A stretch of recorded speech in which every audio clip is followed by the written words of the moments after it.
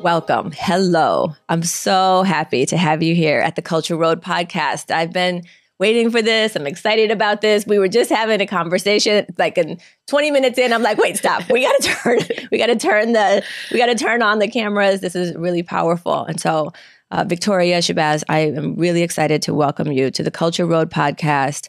Look forward to spending time over the next hour or so having a conversation with you. Welcome. Thank you. Thank you. And thank you for having me. I'm excited. It's going to be good. The CultureRoad podcast is really about having conversations with people who are doing interesting, meaningful, values-rich work in their communities, in their professions, in their personal lives, and then sharing those stories and sharing potential for inciting inspiration, ideas, new conversations with people who could also potentially contribute in more meaningful ways in their own lives or collaborate with each other because of something that may have stimulated them here. So really looking forward to talking more about your work and the meaning associated with it. The first thing I'd like to do, though, as we start with the conversation is to invite you just to tell us more about yourself. So I know that you are the founder of On Decker. I'm going to ask you to tell us more about that and what On Decker does and the important relationships you have in the professional communities. But before we get to that, tell us a little bit more about who you are as Victoria Shabazz.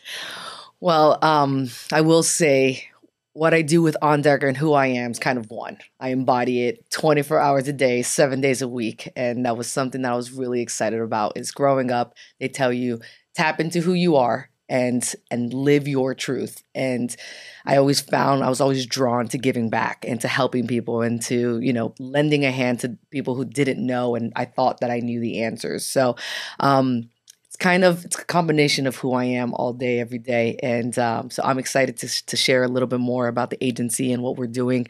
But, I'm one of 5 kids. I'm the middle child. I think I'm my mom's favorite. But I grew up in a very sports-oriented home and very close-knit. We always had each other's back. And my mom made us eat dinner with each other every single night. Love it. No matter what time we came home from practice or what that looked like. She was like, table, Love dinner it. time. So community is what I know from home. And like I said, I'm one of 5, so there's a bunch of us. Yeah. And we're very close. I talk to my siblings every single day. You know about being on a team. You were part of a team right from the jump, right? Exactly. And that's my team and that's my forever team. And we have each other's back. So just kind of transitioning that over into my professional life and just, like I said, embodying who I am and trying to let that resonate with other people in the community. Where did you, again, we haven't gotten to more about On Decker specifically in that part of your career, but from like growing up to starting your career, what were some of the either kind of educational or early career experiences that you had that kind of set you up for being the founder of an organization? I don't think you're ever ready to be a founder, right? It's crazy every time I have someone reach out to me and ask me this. I'm like, give me 1 second. Let me make sure I'm giving the most appropriate advice here. But I think that life teaches you and it sets you up for where you're supposed to be. I'm a very, very faith-driven individual, and fear and faith don't coexist. So always tapping and leaning into my faith and just understanding that like my heart is guiding me and that's going to take you to where you're destined to be because we do all have it. Destiny is real. I think that there was a couple of life-changing factors that happened in my life. I was very fortunate growing up. My mom is an incredibly hardworking woman, single mom. We all went to private school. We all were able to live the life that we wanted to live, thankfully. And that wasn't always. Financial difficulty did hit our family. And in those moments, I had my best friend, still to today's family, come to my aid and like, hey, don't worry, we've got your back. Wow. And that hope has always resonated with me. That hope lives within me because someone who didn't have to have my back or come to my rescue was there in my corner. And, this is me being a 17-year-old girl. Yeah. I had nothing to offer back, but they believed in me and they saw my value and she wanted to make sure that I didn't struggle, me or anyone within my family. So that actually lives rent-free in my mind day in and day out. And that hope is something that I hope to inspire in people that I've never met, people that I've never seen before. And that's my true mission.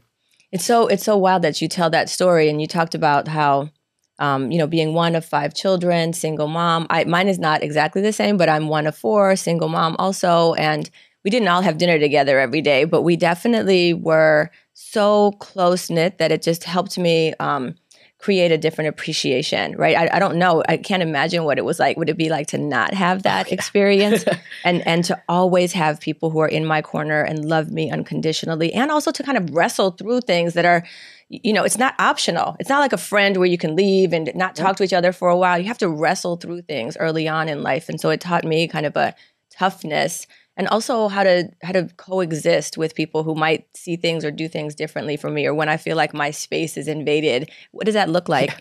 But it also really resonated with me that you talked about people who at 17 years old, where you had nothing to give back, were right there for you. And it's funny because when I went to college, I was in the same situation. I was a first generation college student and similar age.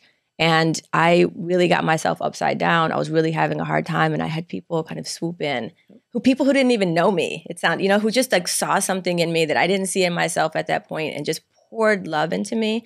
And ever since then, it has never, ever left me, not for one day. I've never taken it for granted. And I've always been like, I have to find a way to pay it back. Maybe not to them specifically, but I know that what they want from me is to pay it forward. And that's the greatest gift that I could ever do, is to live consistent with their values, right? And it's a huge gift. So I kind of feel like I get it, like that piece right here that's like, this is who I am and this is how I show up in the world. I kind of get it. Absolutely. 100%, because people are always watching.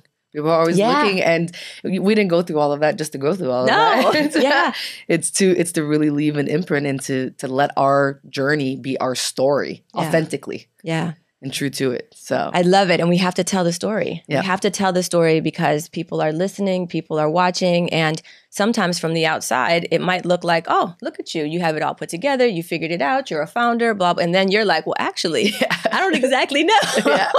It's beautiful. Okay, so now you're at the point in the story where you founded On Decker, and that's where you are right now. Tell us a little bit more about On Decker. It sounds super fascinating, but I also need you to unpack it a little bit and help us understand a little bit more about what it is. I was an athlete. I played sports growing up my entire life. I was a soccer player, and there's something about team activity again, right? It's something that just motivates you. That competitive nature really just brings out. And I have always just admired the discipline that goes into sports. Yeah. And it's something, while we look at, now we're in the NBA finals and we're watching these guys on TV and we're just looking at them, but that took so many years for that moment to come alive for them. Yeah. And people don't understand that. So growing up playing sports, I had this admiration for every single athlete, all of my teammates, everyone who played another sport. My siblings all played sports as well. And it was something that I always wanted to be around, because it's just a different culture of people that understand that discipline, that obedience, and the bigger picture play. So while growing up playing sports, I went to university. I was able to play soccer there as well. After I graduated university, it was kind of time to hit the real world. And while figuring it out, it doesn't always look so beautiful. Ironically enough, On Decker started as a media company. And it started as me traveling to these different cities. And again, I was fortunate while playing sports, and my older brother played basketball at a high level. I was able to meet a lot of these guys that we know, these Antrell Rolls, these, different basketball players, football players. And I was able to watch them, and I started to listen to their story. How? Why did you get to where you're at? What was the discipline like? Did you have no other choice but to have discipline so that you can kind of play this out? And that's what our documentaries were about. Interesting. We would travel to wherever these individuals played, and we'd get their story. What happened? And, something that you mentioned earlier when we were talking offline about crisis control. Josh Gordon played for the Cleveland Browns. Yeah. He was the first athlete that I really, really worked with, and got in trouble in the NFL for drug abuse and a couple of other things. And he called me one day and he said, "Hey, can you come and do a video? And I want to tell the world, I'm not a drug addict. I just kind of got down the wrong path. Yep. People forget, just because I'm on TV all the time and the salary that I'm making, my age. Yeah. And this is a new world for me. And there's so much beauty in that story. There's so much beauty in mistakes. So I went to Cleveland, my mom and I. We went up to Cleveland. I said, "Mom, I need help. I've never done this before, but this is an opportunity and I can't pass it up. I want to help my friends, let the world know He didn't, Wait, you didn't even have the media company yet, and he called you and said, can you help me tell my story? Yeah. Oh my God, and that's how it started. Yeah. So then what happened? So we went over there and I told a story, and I asked some of my friends, I said, where can I upload these videos? They're like, oh, YouTube, and then kind of have a website. Word gets out. Next thing I know, HBO is calling me, ESPN's calling me, Sports Illustrated is calling me, Yahoo Sports is calling me. And, I'm like, wow, I don't even know what they wanted me to talk to me about. But the fact that I'm getting a phone call from HBO and an email from ESPN and all these things, like, I'm obsessed with this feeling that it's invoking in me. Like, this fire, I want to follow this fire. So we go out to Cleveland. I create a website on Wix, which is just kind of like a Squarespace, right? And my website crashes the next day when we air the video. Really? When we air the video, it was about 30,000 people that like watched it immediately as soon as it launched. And then now I think it has over 1 million views, this video. And it crashed. Obviously it crashed. I didn't know what I was doing. Yeah. But on Wix, I love it. Yeah, exactly. So that's kind of how it all started. And I knew that I realized the impact these athletes and entertainers' voice had. Yeah. And how they were all so tuned in. And how they listened, how people waited for this interview to drop, and how it aired everywhere. And it was a moment. And I took that understanding of what I learned of people care of what they say. Let's give them something that they care about. Yeah. And let's help them be a little bit better. Let's inspire. Let's let it be contagious to be kind and to be nice and to give back and to do all of these things.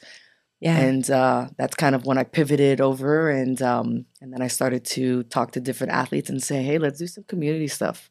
Let's inspire the community. Let's let them know that you're here for them, not only to be the face of when there's a mistake and to listen to you while you make this mistake and right your wrong, but also what you are doing to kind of prevent other people from following that same path.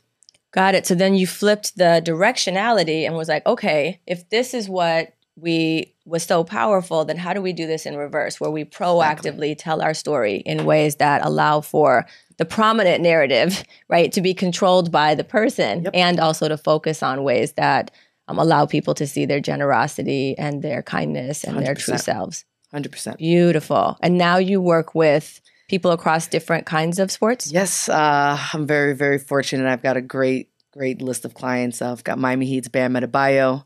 LA Dodger Mookie Betts. Work with Tyler Hero as well, and a couple of the other guys. So love it. It's very fascinating. Again, just watching that discipline day in and day out, and then the time that they make to give back, because it is important to them.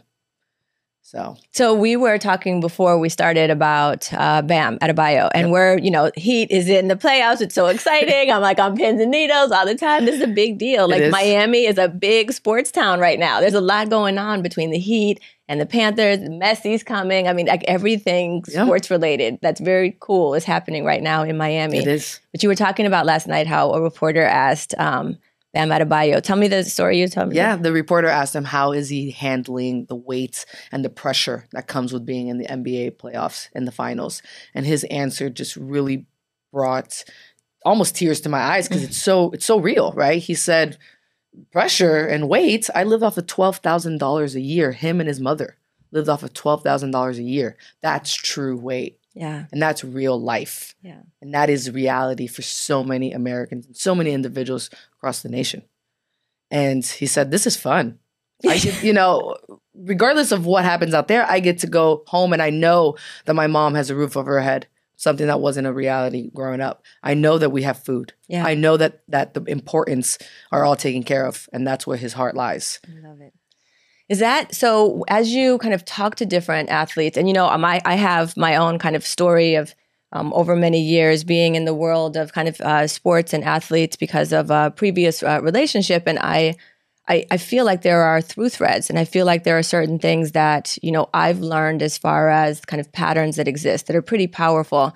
From your point of view, talking with people, do you think that there's a specific through thread or theme that leads to this greatness, the thing that differentiate good athletes in high school and even college from people who really excel when it comes to kind of next level? What are the differentiators? Yeah, I think kind of like true in any type of success in life, it's that discipline.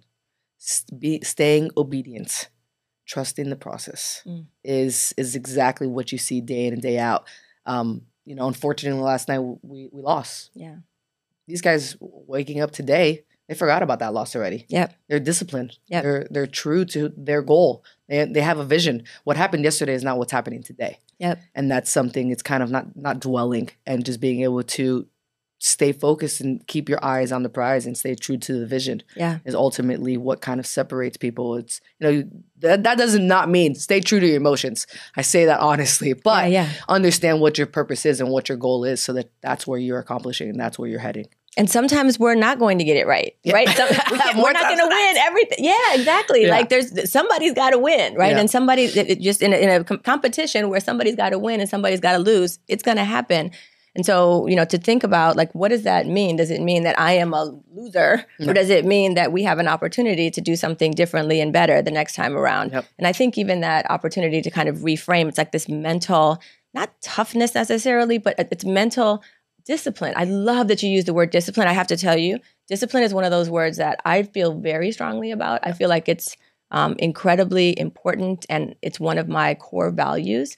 But I also get a lot of pushback that discipline is not resonating well, especially with younger people. That's the feedback that I get as a person who's on a board of schools.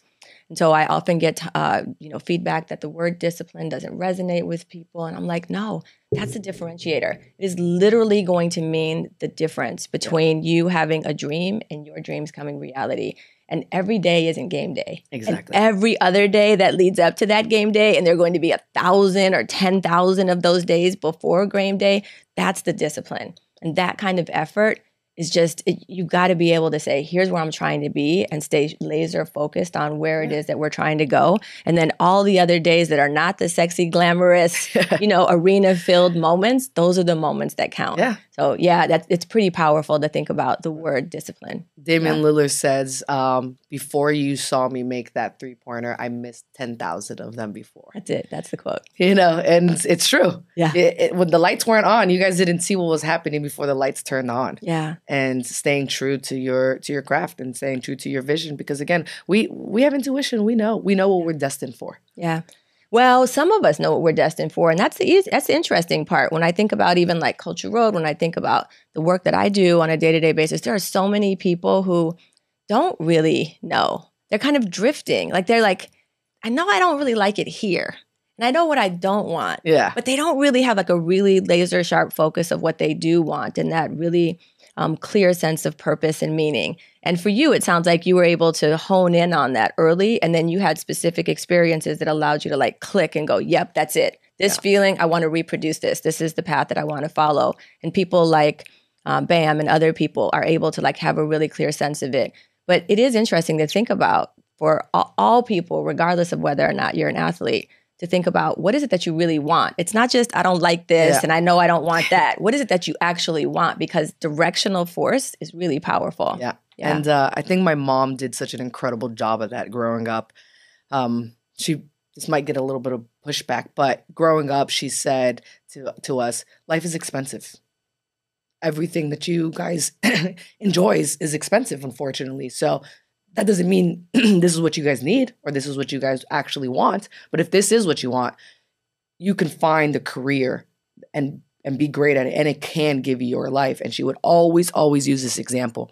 There's janitors that make $500,000, millions of dollars. There's all of these positions that you would kind of just glance by. Oh, no, that's not going to give me what I want.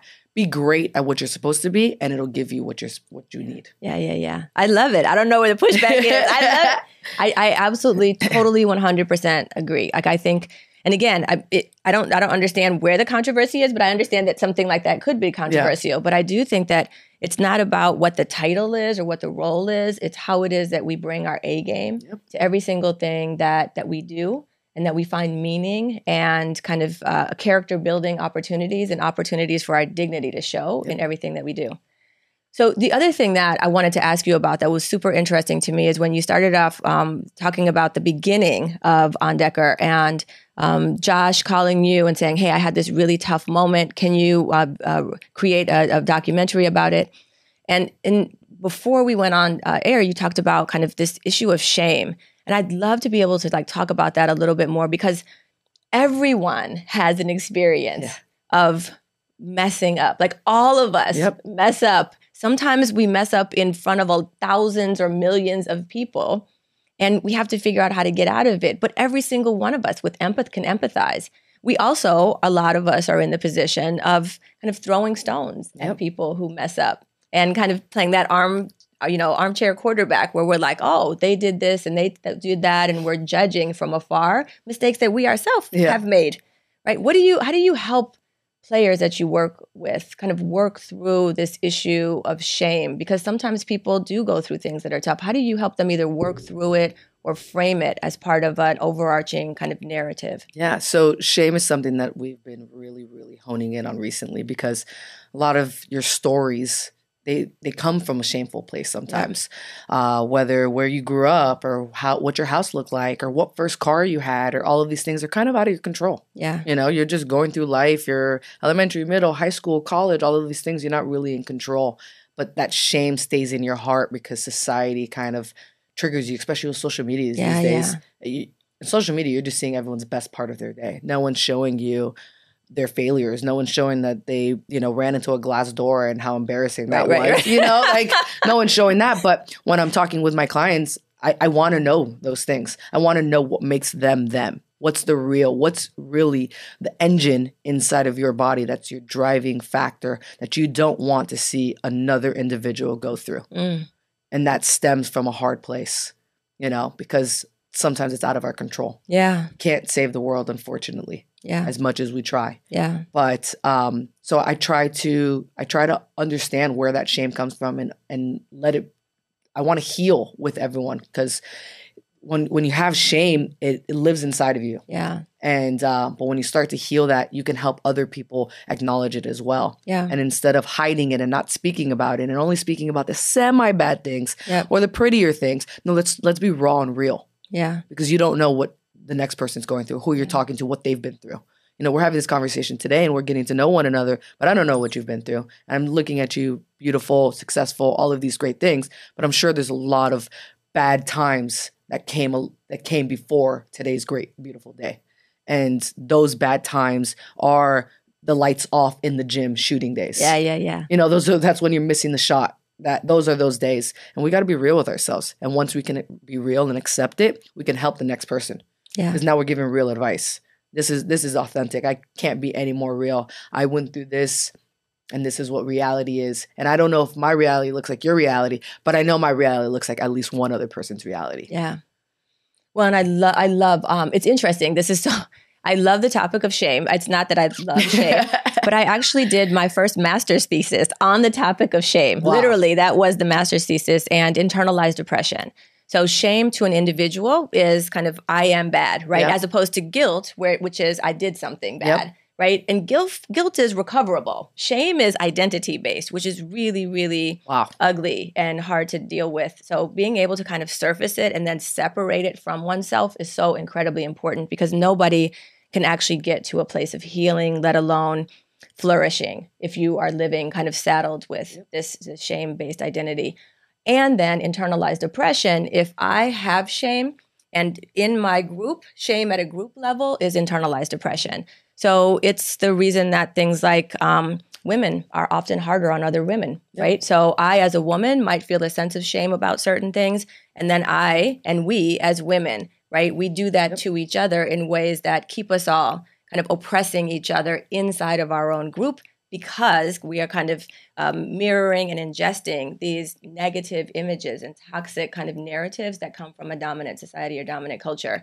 It's the reason why, Black on Black violence exists in so many ways, right? We do this. And so for us to be able and to have people like you who are one by one and group by group, like athletes, being able to say, let's take this thing that is toxic and let's unearth it, but let's also give voice to what it looks like through this process. Definitely. And also help create a path for people to see that it's possible to get on the other side of it and flourish, right? Which is where these athletes are. And then sometimes they're flourishing on the court or on the field, but there are other parts of their lives that aren't, right? And so to help kind of heal the whole person and also create more access points for other people who have aspirations to see that these are multi-dimensional people 100%. with real lives and real struggles and real difficulties.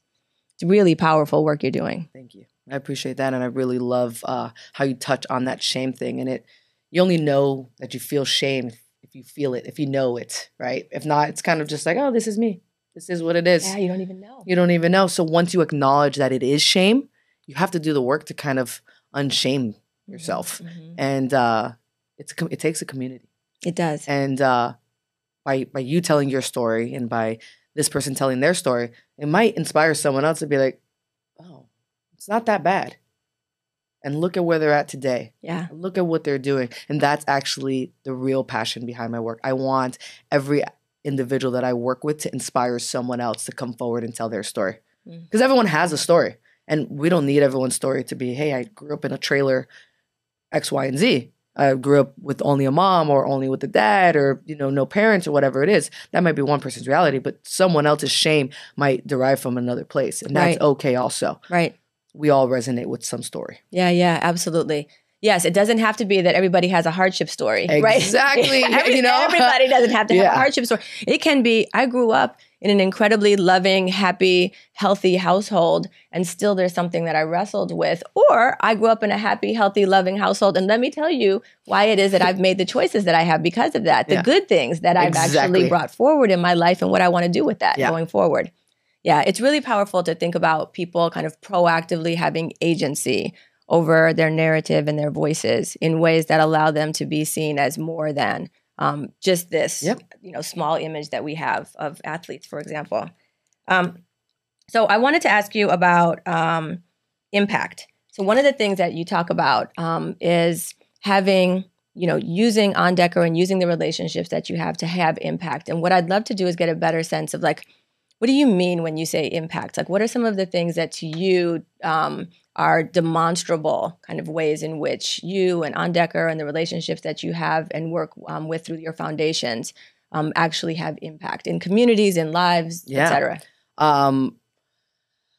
My hope is that with every moment that we try to have an impact, which again, like I said, is 24 hours a day for me, 7 days a week, and again, for my clients as well, everything we do, you'll never see one of my guys turn down a photo or turn down an autograph or anything like that. Even so much to the point that I have bags of jerseys and signed items from each of my clients because they say, whenever someone reaches out to you, don't try to find out if it's a sad story, if it's a real story, if it's fake.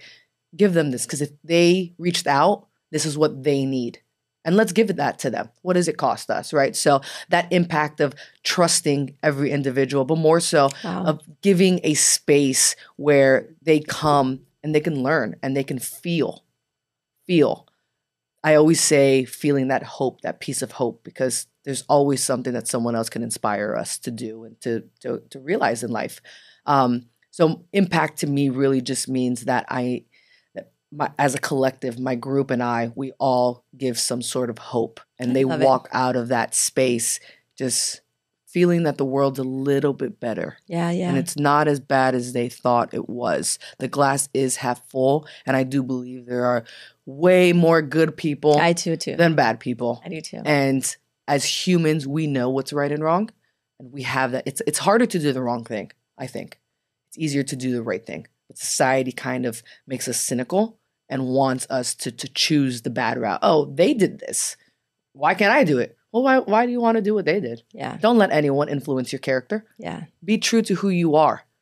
And who we are good people at the core. We're all, again, leaning into my faith, we're good people. We're made in, the image of God. And I hope that people feel that, just feel that moment of hope and just want to go and say, not all athletes are jerks. Yeah. Or whatever it is. I found hope in this space. Yep. And that's the ultimate goal. And that's kind of like my everyday passion and something that I share and express with my team and my clients and anyone that I work with. I love it. It's so interesting to think about. There are a lot of kind kind of bad raps. But I also know that there are athletes and celebrities who are like, don't have time for you. They're like, oh, why do you want that jersey? Yeah. Who are you going to sell it to? I don't believe you. There's some, talk to my agent. And so I actually do know, from my own lived experience that like, it exists. It's real. It's real. Yeah. But that stems from someone doing them wrong in their time. That stems from a situation that they haven't healed from, or that they wanted to learn from, and they think that this is now how they have to go. And I completely respect it. Everyone has their story, and everyone learns from experiences, and that's how they alter, and that's how they go about their days differently. That's cool. That's fine. But this is how we do it. This is how we do it. Yeah. This is how we do it. This is how we do it. All right. I love it. Yeah. Exactly. And I love that. I love the idea of just, trusting people. Yeah. Like there's just to give people the benefit of the doubt. Just assume good intention. Exactly. In a world filled with so much to give them your wallet and expect them to not take $1 out. I'm telling you to give them the $1 because they needed it. Because they asked you for it. You don't know what they needed for, but they needed it. And as humans, we have ego and we have pride. And for someone to come forward and ask, there's something behind that. I totally agree. I totally agree. And I know that it's, it's complicated. I understand the complexities, but I also 100% kind of hear you loud and clear. Like, who am I, right? Yeah. Start off with that conversation with myself and amongst us. Who are we? How does that show up? And then just do it relentlessly. I totally agree. I can't sit here and lie and say that there's never a thought that I'm like, I do not want to be nice to this person. They did something to me that was so wrong. I don't want to be nice to them. But then that's what they did. And that's what they have to live with.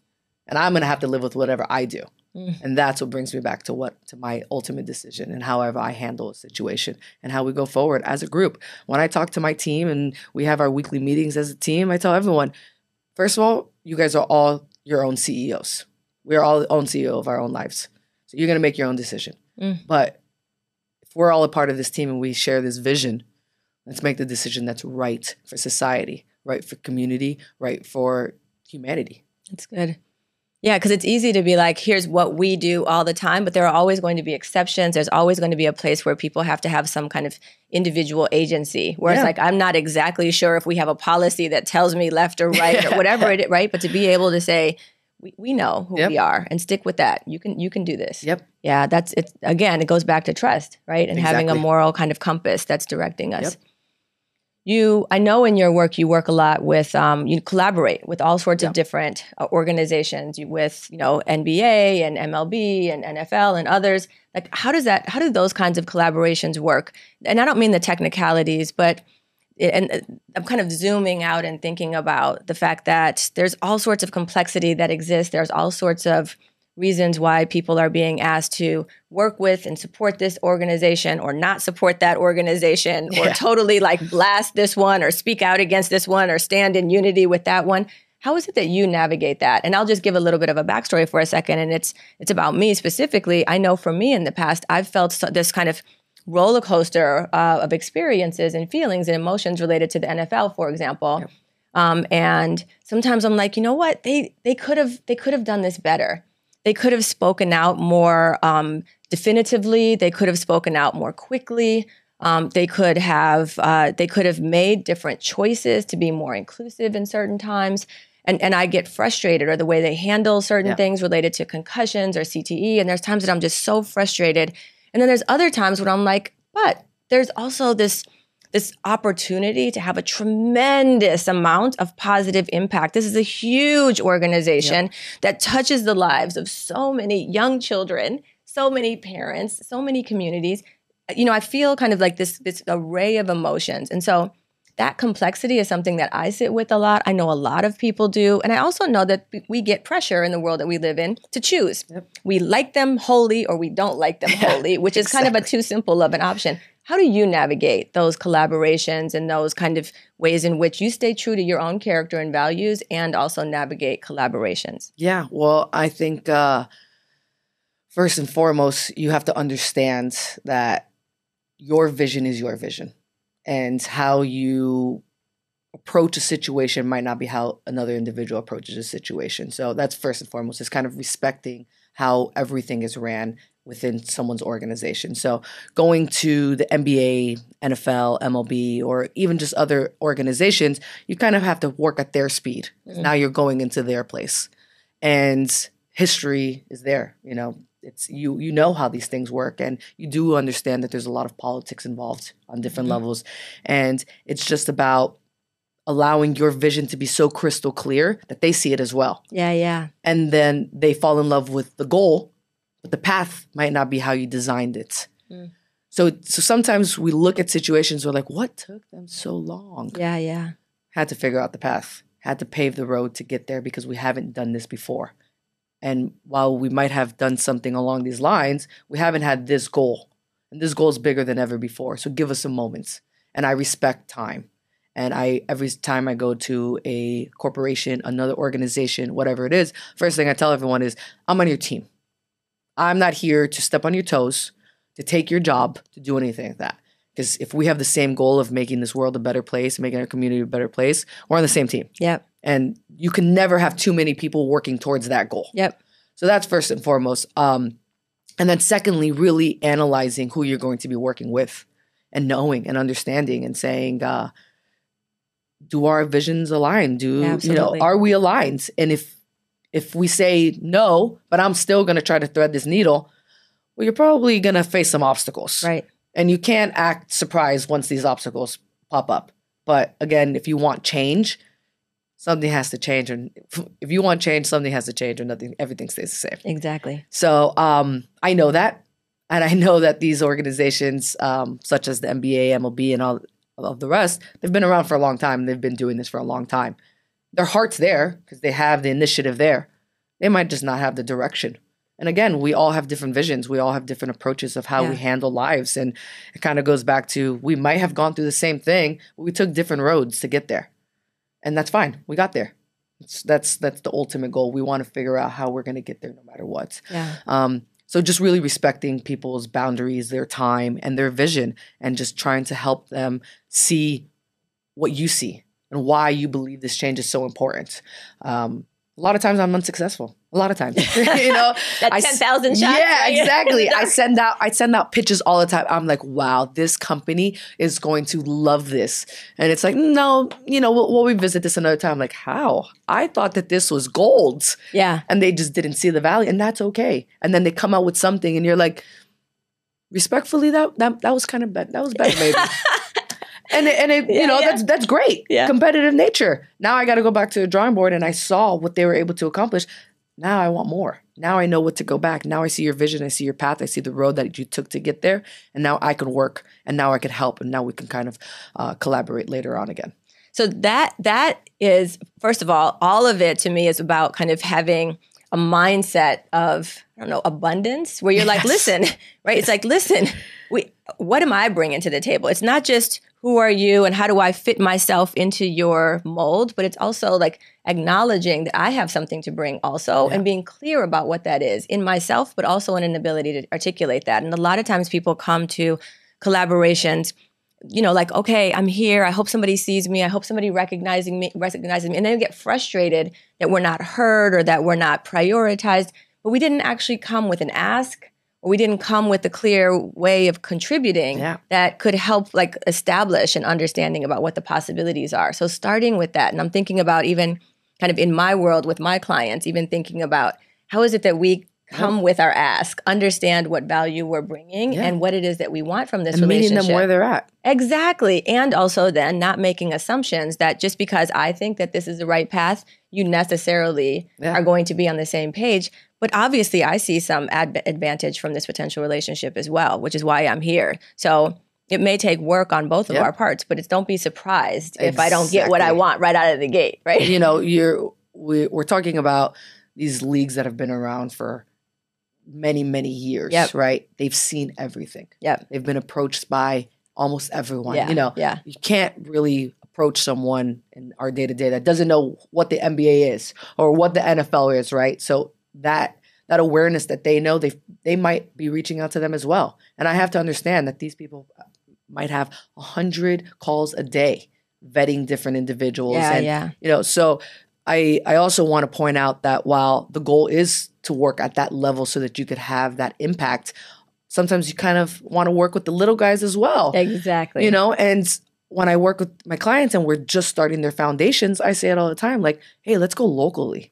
Let's go small so that the MBA, when we get to them, they know that we mean business and we're serious. We don't want to just jump to glamour. We don't want to just jump because we want to be on the television and all of those things.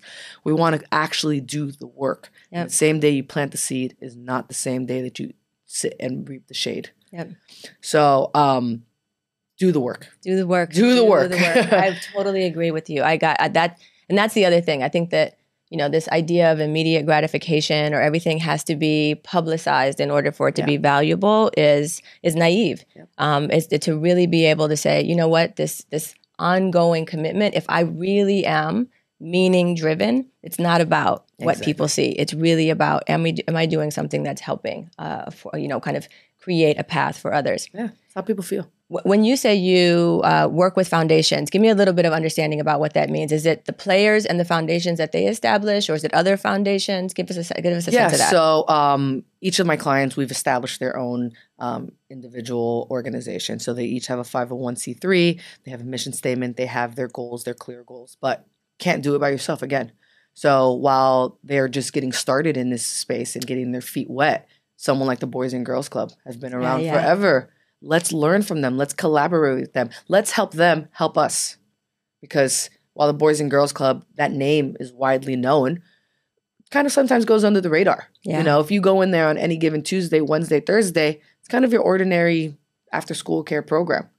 So why not add a little bit of flavor to bring that spice back to them while they're also helping us give us that credibility in that name. And we're actually learning from them. And they're showing us because people know more than us. And it's a hard thing to wrap our head around. We are not all knowing, and learning from one another in this space is really key to everything that we're doing because everyone has a different heart, and none of my clients have the same mission statement.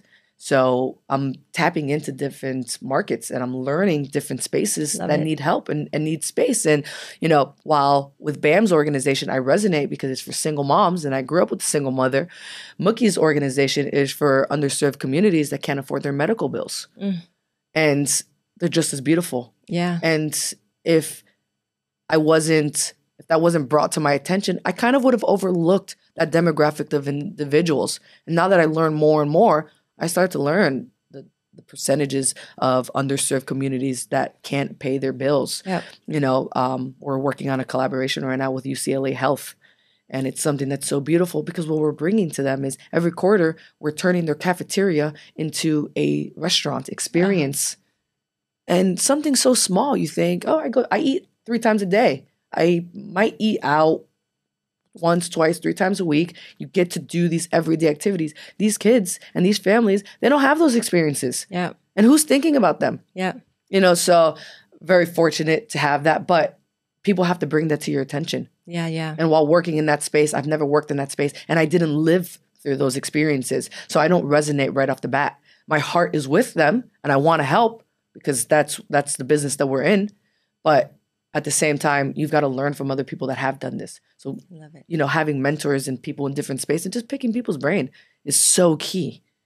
I love it. Oh my goodness. I can only imagine the amount of kind of strategic and intellectual work that you do, the kind of almost psychological or, you know, interpersonal, you know, effectiveness kind of work that you do, coaching the athletes themselves and the people that you work with, your team, and then also some of the like really intense kind of also emotional work that you do, like actually watching the work that people are doing in communities and the kind of call to attention to specific areas of need. It's just this huge array of like skills and ways in which your attention has to be divided. How do you do that? Like, how do you, as a person, as a leader who is obviously, you know, I know you have meaning and I know you have faith that anchor you, but how do you actually like make choices about where your energy and attention goes on a day-to-day basis? That's a good one because you have to recharge yourself a lot. You got to sometimes just come home, turn that phone off, and just go to your core, right? Like this is actually one of the truest stories I could tell. I was feeling very anxious from a mistake that I made. And it was a mistake that I made, and I should have known better. And I think it was past midnight. It might have been around 1 a.m, and I couldn't sleep. And I called my mom. I said, "Mom, I need you to come home. I need you to come over to the house. Like, come sleep with me. I just need to reset and recharge and kind of just go back to my foundation and my, what kind of grew me to be, and to remind myself mistakes are inevitable." Yeah. And so something that I'm still trying to perfect, because I do want to help any person that I see. But again, I think that everyone has a calling in life, and as cliche as it sounds, I really do think that my calling my entire life has been to kind of just help people and be there for people. Yeah. It's not always to just give them something. It's to be there. It's to be an ear, to be a friend, to kind of just be in their corner. You got this. Send you a text message in the morning. Hope you have a beautiful day. My friends and I, we embody this all the time. My birthday's coming up, and for my birthday, we're going to go feed the homeless. That's what we're going to do. And people are like, "You're so corny." I'm like, I couldn't think of a better way than, and by doing these things and by doing them constantly and consistently, you look at life completely different. Yeah. It's like, what was I just complaining about? No way. Yeah, perspective. Perspective is everything. And I'm not going to, I love the finer things in life. I love eating out and all of those things. But it's not needed. At the end of the day, if it was one or the other, I'm good. So. Well, and that balance, and that you don't forget, right? And the fact that the most important thing we have is our time. Yeah. And so to be there for people and being a listening ear, or to spend time helping people who need help and giving of your time, which is the kind of the most finite commodity, especially for someone like you who's spending so much time doing so many things at a high impact level. To be able to also say, and this is how I want to spend a little bit of discretionary time that I have, says so much about you. But it's also, research-based, that one of the very best things that we can do to promote our own well-being is to be of service to others. Yep. And you know that. Like, you're feeling, it's kind of this beautiful, like, generous and selfish way of spending the day. I say it all the time. I'm super selfish because I'm giving you joy for my gratification. Yeah. Like, and beautiful. It is what it is. Take it if you guys don't like it, it is what it is. But at Heat Games, Bam has this thing where he upgrades people's seats. He's like, let's not surprise them before. Let's do it right on the spot. So I love it. His team and I, KG, which is also like a mentor to me, and we go up to the 400 level and we just look around. That's who we're selecting today. And we're doing it even in the finals. We did it in the Boston series. Okay, everybody, Heat fans, show up, Heat fans. Exactly. And, and you see these emotions, and it's like, thank you for shedding that tear, because I needed that for me. I needed that for me. Yeah. And it's so rewarding. It's so rewarding. I love it. And just to find little ways, for Bam to be able to be thinking about that while he's also out there performing. They'd be like, can we make a little bit of joy? Exactly. Last night he had a double-double. And I'm talking to him right before the game. Hey, are we on for tonight? Like, are we upgrading someone? What are we doing? Bam, please go focus on the game. Did he ask you that? Yes. Oh, I thought you were asking him. No, yesterday he was like, hey, are we doing this in the finals? Yes, we're doing this in the finals. It doesn't change. It says because your platform's getting bigger and the lights are getting brighter. Your heart is still true, because that's who you are. It says so much about his character. Yeah. That right then and there. Yeah. Like, hey, we're good. We got people. Like, are you good? Is everything set up? Everything's set up. We're good. I love it. Yep. Absolutely love it. Oh my goodness. I don't know if I'm like smiling. I have like almost little tears in my eyes. There are so many like emotions that are happening at the same time. It's just so fills my heart so much to like hear your story, hear about your work, hear about the impact that you're making, hear about all the possibilities there are for working with you, having potential impact through one of the foundations that your players are doing. So it's for us to also be able to like get in touch with you, be able to find and follow the foundations from the players that you're working with and contribute to them in meaningful ways, whether it's volunteering or showing up at an event or donating. Would love to, be part of that kind of virtuous you're part community of the team that you're now, part so. of. Yeah, we're all on the same team. Exactly. We're all on the same team. So I'm going to ask you to share some contact information with us. But before we go, I'm going to ask you a couple of rapid fire questions. I'm ready. Okay, you ready? I'm ready. All right. Okay, so here we go. Let me find my rapid fire questions here. So how does your company ensure that all of your employees feel heard, valued, and included in decision-making processes? So you talked a little bit about your team and everybody's a CEO. What are some of the things that you do, like either behaviorally or kind of structurally in your organization to help your team members feel like they're really heard and valued? Yeah. With being a leader and being a CEO, and that you have to kind of come down sometimes on individuals that you don't see pulling their weight to the potential that they possibly could. So you have that conversation offline with them and you're just like, hey, what happened? They're like, oh, I didn't have X, Y, and Z. Well, why didn't you ask me? And then if I see they ask and then it wasn't fulfilled, keep asking. Yeah. This is an open door policy. I am just like you because I need you, because you provide something that I can't fulfill on my team. And if we all have this same goal. So I stress every single weekly call to my team is we are one team, one dream. And if we're on this, if it's just for a paycheck, it's probably not the best place for you. That's first. Second, if we do share the same vision, let's go. Bother me, because you want to get to that goal just as bad. And if I'm not pulling my weight, it's not fair to you. Yeah. And every single one of my teammates know that. And every single one. And sometimes they're like, oh, this, if we'll go to a Heat game or whatever it is. I encourage everyone. Hey, you want to go to a Heat game? Let's go. You can come with me. Just because I'm your boss doesn't mean that you can't enjoy these experiences that you are creating for us as well. Because without you, these moments wouldn't happen as well. So I always try to let people lean into their power and to give them their creative space to kind of, I saw something in you to bring you onto the team. I love it. Do it. I love it. Lean into your power. Absolutely love it. And for you to always realize that, they look to you as a person who has more power than them, but you're always like, no, you actually have more power than you think. And I see your power. And to constantly be reminding people and pulling them into their own power. I tell them we are a 5-lane highway. Love it. And we each have a car in a different lane.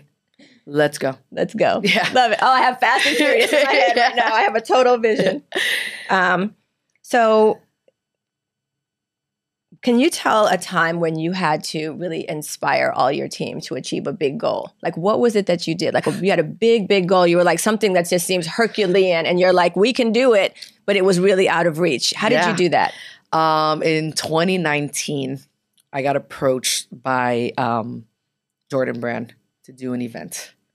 The event was in 2 weeks, though, during Art Basel. Right? Right. Exactly. And when I got approached to them, the answer is yes. You don't turn down Jordan Brand. The immediate answer is yes. Yes, I will figure it out.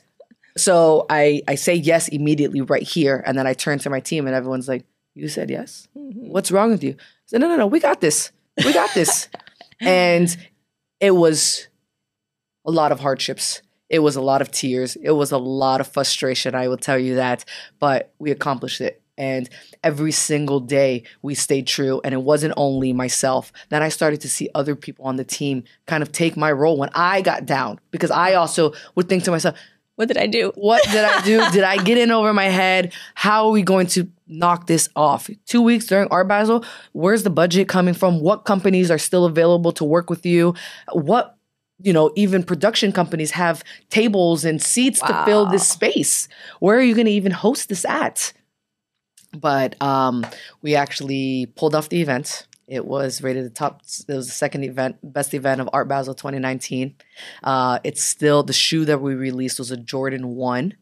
It's still a top 5 shoe in the market, still to today. Love it. I love the stats. Thank you for telling us how it ended. Yeah, and it's crazy because through that, I then became a part of the Jordan family and kind of just trickled from there. But I remember the best piece of advice that I got is, you know what you want? I said, yes. Don't stop till you get it. And I remember saying, I want DJ Khaled. And my friend said to me, I won't say his name, but when he sees this, he's going to know it's exactly him. He said, he lives on the water. He loves boats. Send the boat to his house, branded, and just let the boat park there.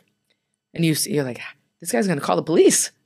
If a boat's outside of his house, he's going to call the police. And he says, don't worry about what could go wrong. Think about what could go right. This boat waited outside of DJ Khaled's house. He was having dinner outside with Busta Rhymes. I love this story. His wife and a couple of friends. And Khaled saw it was a branded Jordan Soulfly boat.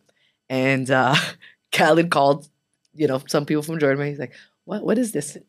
And he was like, get on it.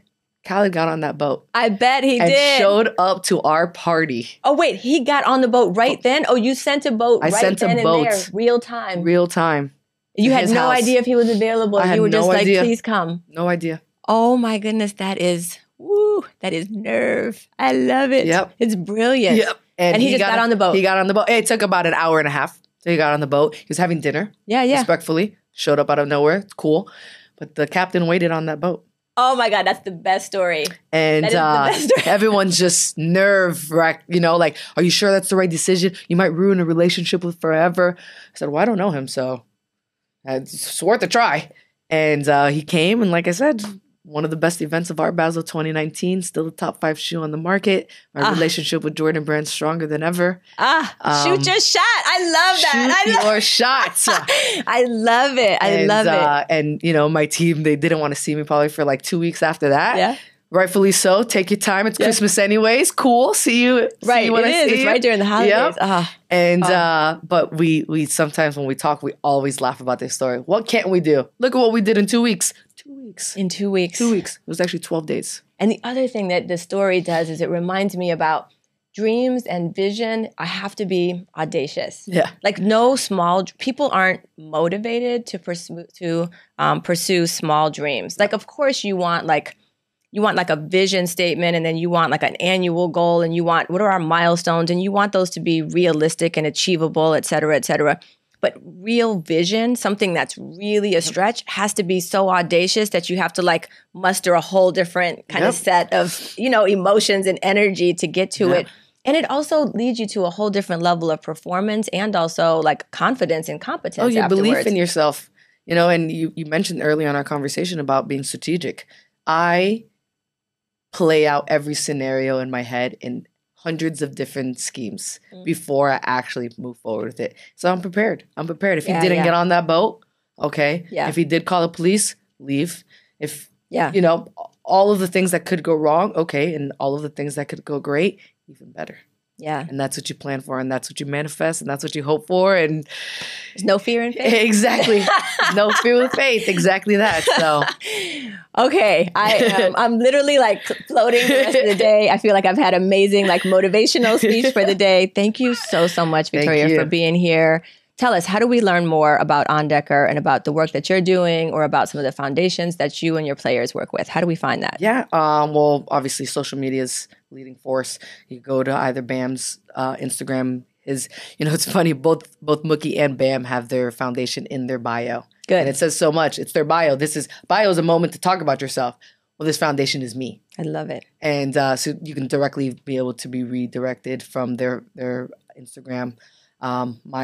I'm On Decker. That's us on social media, on all platforms. We have a website. But more than anything, look within your community and we'll probably be there. I love it. All right. Okay, I look forward to seeing you. So, okay, last. I know this is like, who's going to win? Like, how's it going to go? Oh. The Nuggets, Heat. This is tricky. I'm going all the way with the Heat, baby. I love it. We can't all the way with the Heat. Yeah. Exactly. These fans got to come out. 7-game series. Fans, we need more from you, fans. Come on, fans. But just belief in the team. And Coach Bo's doing an incredible job. Each of the guys are holding their own weight. They're all in their own lane. Yeah. They are not competing. Yeah. They are meshing. Yeah. They are bonding.